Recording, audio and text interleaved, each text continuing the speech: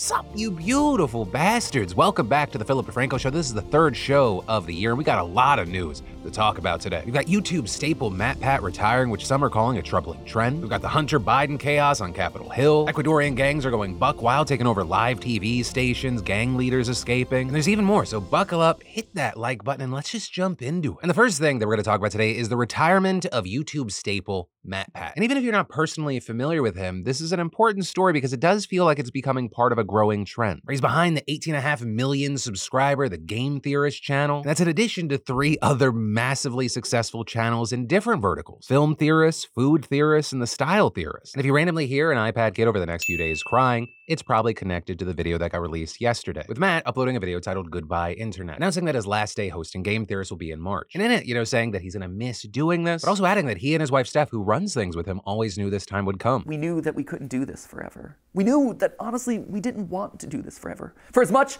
as I love you, and I love overthinking things, and I love theorizing, I don't love late nights. I don't love the fact that Steph and I have been work first for over a decade. With Matt also going on to say, he wants to be able to turn off the business side of his brain, actually like go to dinner with a friend and not talk new. But no, that was me.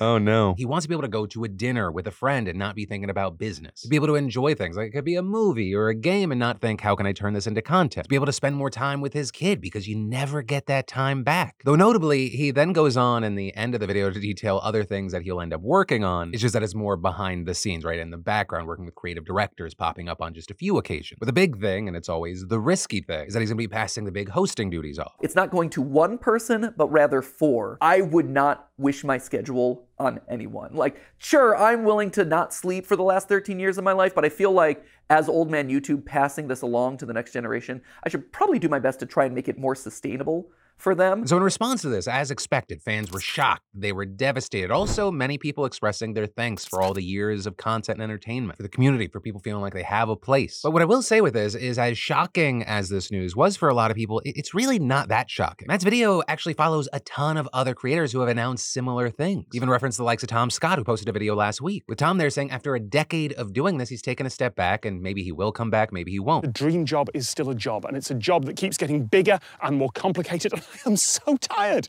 There's nothing in my life right now except work. Also, looking into it, in addition to the video, he spoke to The Guardian, with him saying there he only barely avoided burnout, according to changes on YouTube as a platform impacting it, especially as there's been this whole new emphasis on short-form content, right? It's the big competition with TikTok. And Tom saying with that, it feels like a lot of people who've been making long-form videos have recently announced not retirements, but reductions, step backs, saying everyone I know is noticing their views slowly falling and therefore their ad revenue reducing. Between the decline in long-form viewers, the threat from junk zero effort generative AI channels that are only going to get better, and the sheer mass of competing video options, I think it's going to be a difficult few years. And again, his words are true. He is just one of a bunch of other notable big creators that have stepped back. And as far as my takeaway with all of this, I absolutely get all of it. Like every single aspect. One, while the reception to MatPat's video is overwhelmingly positive, I saw some people clowning on him because he was crying. My reaction to that is, how the hell do you not get emotional? Like, I can't speak for Matt, but as one of the few old school creators still on this platform, I get it. In 2 years, in 2026, I will have been on this platform for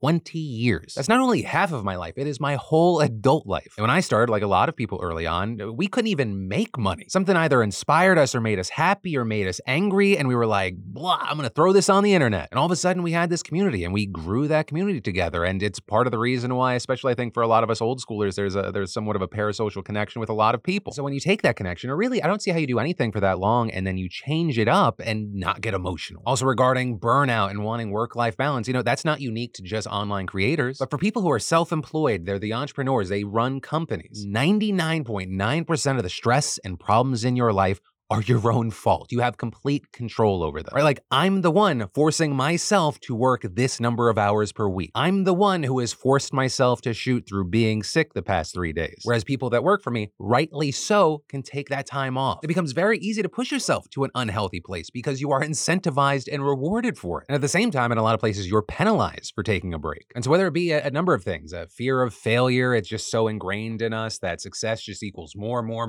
You see a number of creators over the years just implode implode and then disappear. Or the unfortunate thing is I feel like, I don't know if it's become more manageable, but a lot of creators that you're just like, oh, I love their content, coming out with videos that like every 1 to 3 years, like saying I'm immensely sad and it is directly connected to the thing that I'm putting out on this platform. And so I personally love and respect creators being open about this and having the guts to make a change. Because change is scary, whether you're leaving completely, you're taking a massive break, or you're replacing yourself. Because while the people replacing Matt, right, they've written, they have very close connections, you never know how that swap's gonna go. You never know how any change is gonna go. But really, in the coming weeks and months, I would not be surprised if we saw a lot more people coming out with videos like this. Both for the reasons Matt talked about in his video, the ones that I'm talking about here, and the others that Tom expanded on regarding the platform's changing, especially with the astronomical rise of the low to no effort faceless channels. And then there's just the content thieves. I saw someone unironically make a video the other day where they're like, hey, you want to be big on TikTok and make some money? And they just showed themselves stealing a joke from a comedy series and then also stealing gameplay footage and pairing it and uploading it. And I was watching it and I was like, wait, the secret is just theft, but they're saying it's transformative because they're stealing two things and playing them at the same time. Like, it makes you wonder what the hell is happening. But with all that said, I'd love to know your thoughts on this whole situation, the MatPat announcement, everything we talked about. Let me know what you're feeling in those comments down below. And then things are crazy in Ecuador right now. The country's gangs promising all-out war after the president declared a state of emergency to neutralize them. And that decision, notably, was made after one of the most notorious drug lords in the world managed to escape from a decades-long imprisonment. And what's really concerning is that the gangs right now are like, the enemy of my enemy is my friend, with it looking like they're putting their differences aside to fight the government's decision to go after them. And they've got no issue resorting to extreme violence, with some of the biggest examples being these large-scale prison riots all over the country. You've got a large number of guards being taken hostage. In one case, they had a guard reading a message at gunpoint saying, you declared war, you will get war, saying you declared a state of emergency. We declare police, civilians, and soldiers to be the spoils of war. And then there was also what happened at this major TV station. You had hooded and armed gunmen bursting in on national television while they were live on air, and they held everyone hostage. They forced everyone to the ground. You could hear the presenter saying, don't shoot, please don't shoot. But then 15 minutes later, the feed cutting out. Though the good news there is that no innocent people were killed, although one guy did get shot in the leg and another had their arm broken. But ultimately, security forces managed to get in and arrest the people that did this. But I mean, on top of all that, I mean, you have the gangs setting off explosives all over the country. And this is the country's trying to mobilize thousands of officers and military to hunt down the drug lords. And so you had newly elected President Daniel Noboa saying that the country was in a state of internal armed conflict. And that wording there is very important because it specifically gives the authorities there the ability to circumvent many civil rights and allows them to directly use the military for law enforcement. So all of this, it's not just going to be a test for Noboa, who, by the way, is the country's youngest ever president, but also for democracy as a whole in Ecuador. And while anytime a government starts suspending civil rights, it's seen as a red flag, you have others saying extreme situations require extreme solutions, arguing that the country's been facing pressure for years regarding gang violence, undermining institutions with bribes and violence, without reaching its peak last year when a popular presidential candidate was assassinated by a gang. But also, what's wild and tragic about this is how quickly Ecuador went downhill. Because if you're not familiar, like for decades, it's been seen as one of the safest countries in Latin America. But ever since 2018, the murder rate has skyrocketed eightfold, and it's now one of the highest in the area. So it's not like all of this is something the people there are used to. And this doesn't just affect Ecuador. Right? If things get much worse, there's going to be a lot of people leaving the country, especially after people like the editor-in-chief of one of the biggest news stations told the Associated Press, everything has collapsed. All I know is that it's time to leave this country and go very far away. But all of this is still developing. Our eyes are on it. To stay in the loop, make sure you're subscribed. And in the meantime, especially if you have connections to Ecuador, I would love to hear from you in those comments down below. And then from that, we're going to talk about more news, but I got to take a second real quick to pay some bills. Because, I can't believe that it's been a year since I started using and working out with a fantastic sponsor of today's show, Copilot. Even through the holiday season, I was able to stay on track with the support of my Copilot app and Devin, my coach, through travel, all the festivities, all the really chaos to my lockdown schedule. But then all that same time, Copilot had my back, because you can't always stick to routine, because scheduled things can happen, chaos can happen. Me, you, we can't always stick to a routine. But that's okay, because my coach Devin is the king of going with the flow, changing it up for me when needed, which actually makes it more exciting for me because it doesn't feel redundant.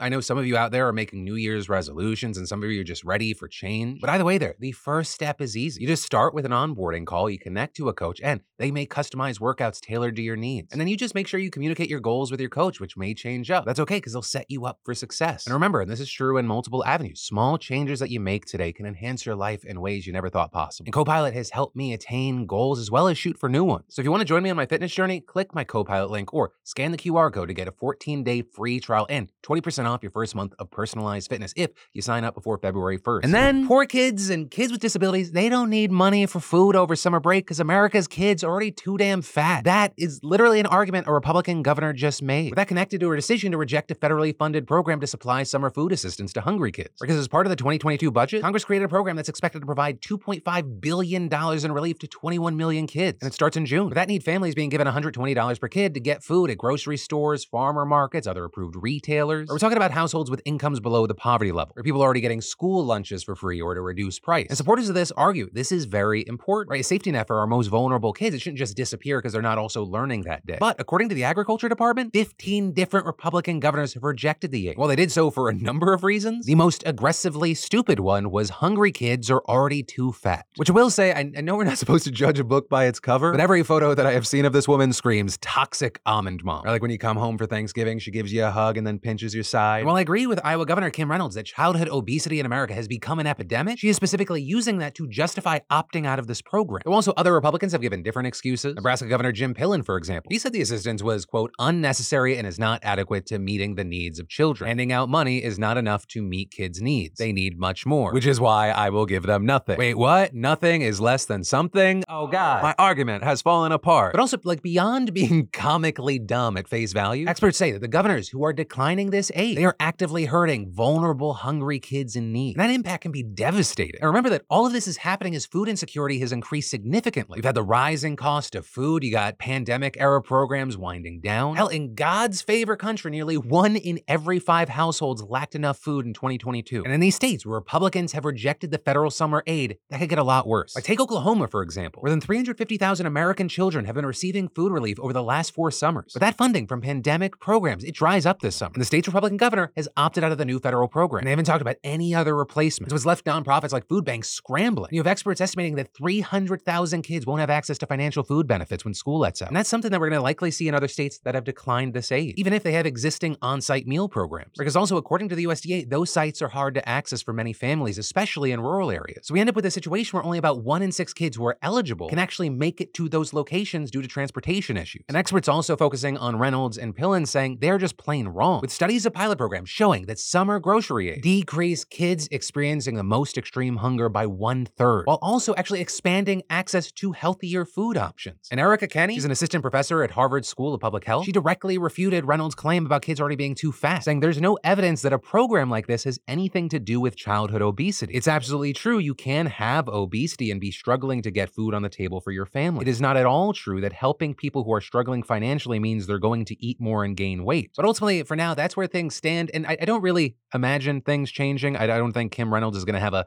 magical change of heart. I know a lot of politicians don't let facts get in the way of their goals, but, I'm always open to being wrong. And then, the Hunter Biden chaos today was wild. But before we jump into the dumpster fire, I gotta give you some background on it. Right, today's drama wasn't about Hunter's criminal indictments relating to his taxes and gun purchase. Instead, it was about his foreign business dealings in Ukraine and China, which Republicans allege that his father was involved in while vice president. Though notably, and the key thing, so far they have produced no direct evidence of any corruption on the part of Joe Biden. But, that didn't stop them from launching an impeachment inquiry. And so as a part of that, they're saying that Hunter's testimony is crucial. So House Republicans subpoenaed him for a closed-door deposition last month. But instead, on that day, Hunter stood outside the Capitol, saying that he would only testify in public, explaining that he feared that the GOP would selectively leak or misrepresent his testimony if it was done behind closed doors. And with that, citing past comments by both chairmen of the House Judiciary and Oversight Committees that it could take place in public. Yet both chairmen, James Comer and Jim Jordan, they've insisted, no, Hunter has to do it closed doors. So today, both committees held hearings to vote on whether to recommend criminal contempt of Congress charges against Hunter. And initially, they kicked off as you'd expect. Republicans throwing around allegations of corruption and subpoena defiance. Democrats then pushing back, calling the hearings a joke, accusing Republicans of hypocrisy for ignoring subpoenas themselves by the January 6th committee. Right, Jordan, Perry, and Biggs defied legal subpoenas. But then, before opening statements even finished, everything went off the rails at the Oversight Committee. Because the man himself, Hunter Biden, strolled in, flanked by his attorneys, and he planted himself right in the front row, with GOP Representative Nancy Mace absolutely flipping her shit. So much so, it seemingly broke her brain, and she went full social justice warrior. My first question is, who bribed Hunter Biden to be here today? That's my first question.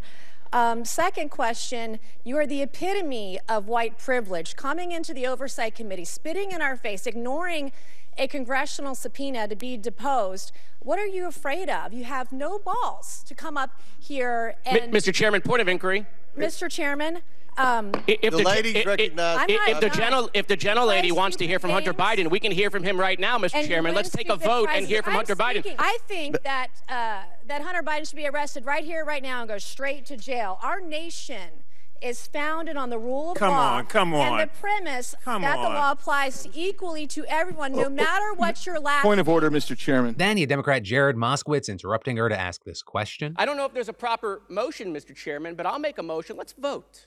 Let's take a vote. Who wants to hear from Hunter right now, today? Anyone? Come on. Who wants to hear from Hunter? Motion's out of order. Yeah. No one. Oh, there's one. Thank you. Though to be fair, another Republican claim, House rules prevented them from calling up a witness without giving notice days in advance. But regardless of him not testifying, they were willing to go after him. And the last one up there was Marjorie Taylor Greene. And she was last because as soon as she got up, this happened. Thank you, Mr. Chairman. Excuse me, Hunter. Apparently you're afraid of my words. Whoa.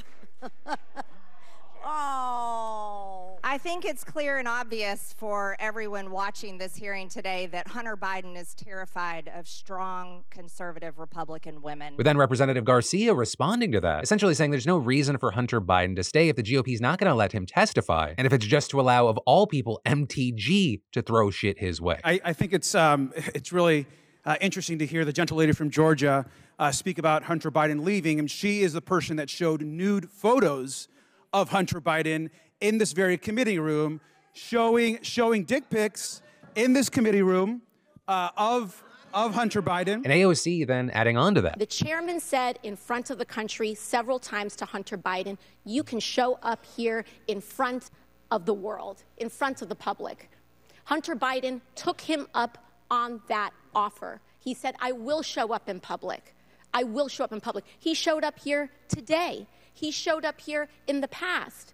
And Mr. Chairman, I know you do your best with what you've got, but you've got members here that have submitted falsified evidence to the record. You have members here that have submitted and mischaracterized closed-door hearings, and people want to say back and forth at the end of the day. It doesn't matter what party it's happened from. You've got members who've engaged in revenge porn in this committee. So it is understandable why Hunter Biden would want to testify in front of the public for the American people to be able to witness that testimony for themselves. But ultimately, that's where we are. As of recording this, committees are expected to approve the contempt resolutions, after which they'll then go to the full House for a floor vote. And at that point, if the House votes yes, it'll be up to the Justice Department whether to pursue charges, which for Republicans is very much a win-win. Because either they take on the case, so the circus continues, or they don't take on the case because they don't think it has merit, and Republicans will accuse them of political bias. So yeah, fun times. But that is where your Wednesday dive into the news is going to end. But for more news you need to know that you might have missed this week, I got you covered right here. You can click or tap to watch, or I got links in the description. Or if you're all caught up, do not worry, because my name is Philip DeFranco. You've just been filled in. I love yo faces, and I'll be right back here for you tomorrow.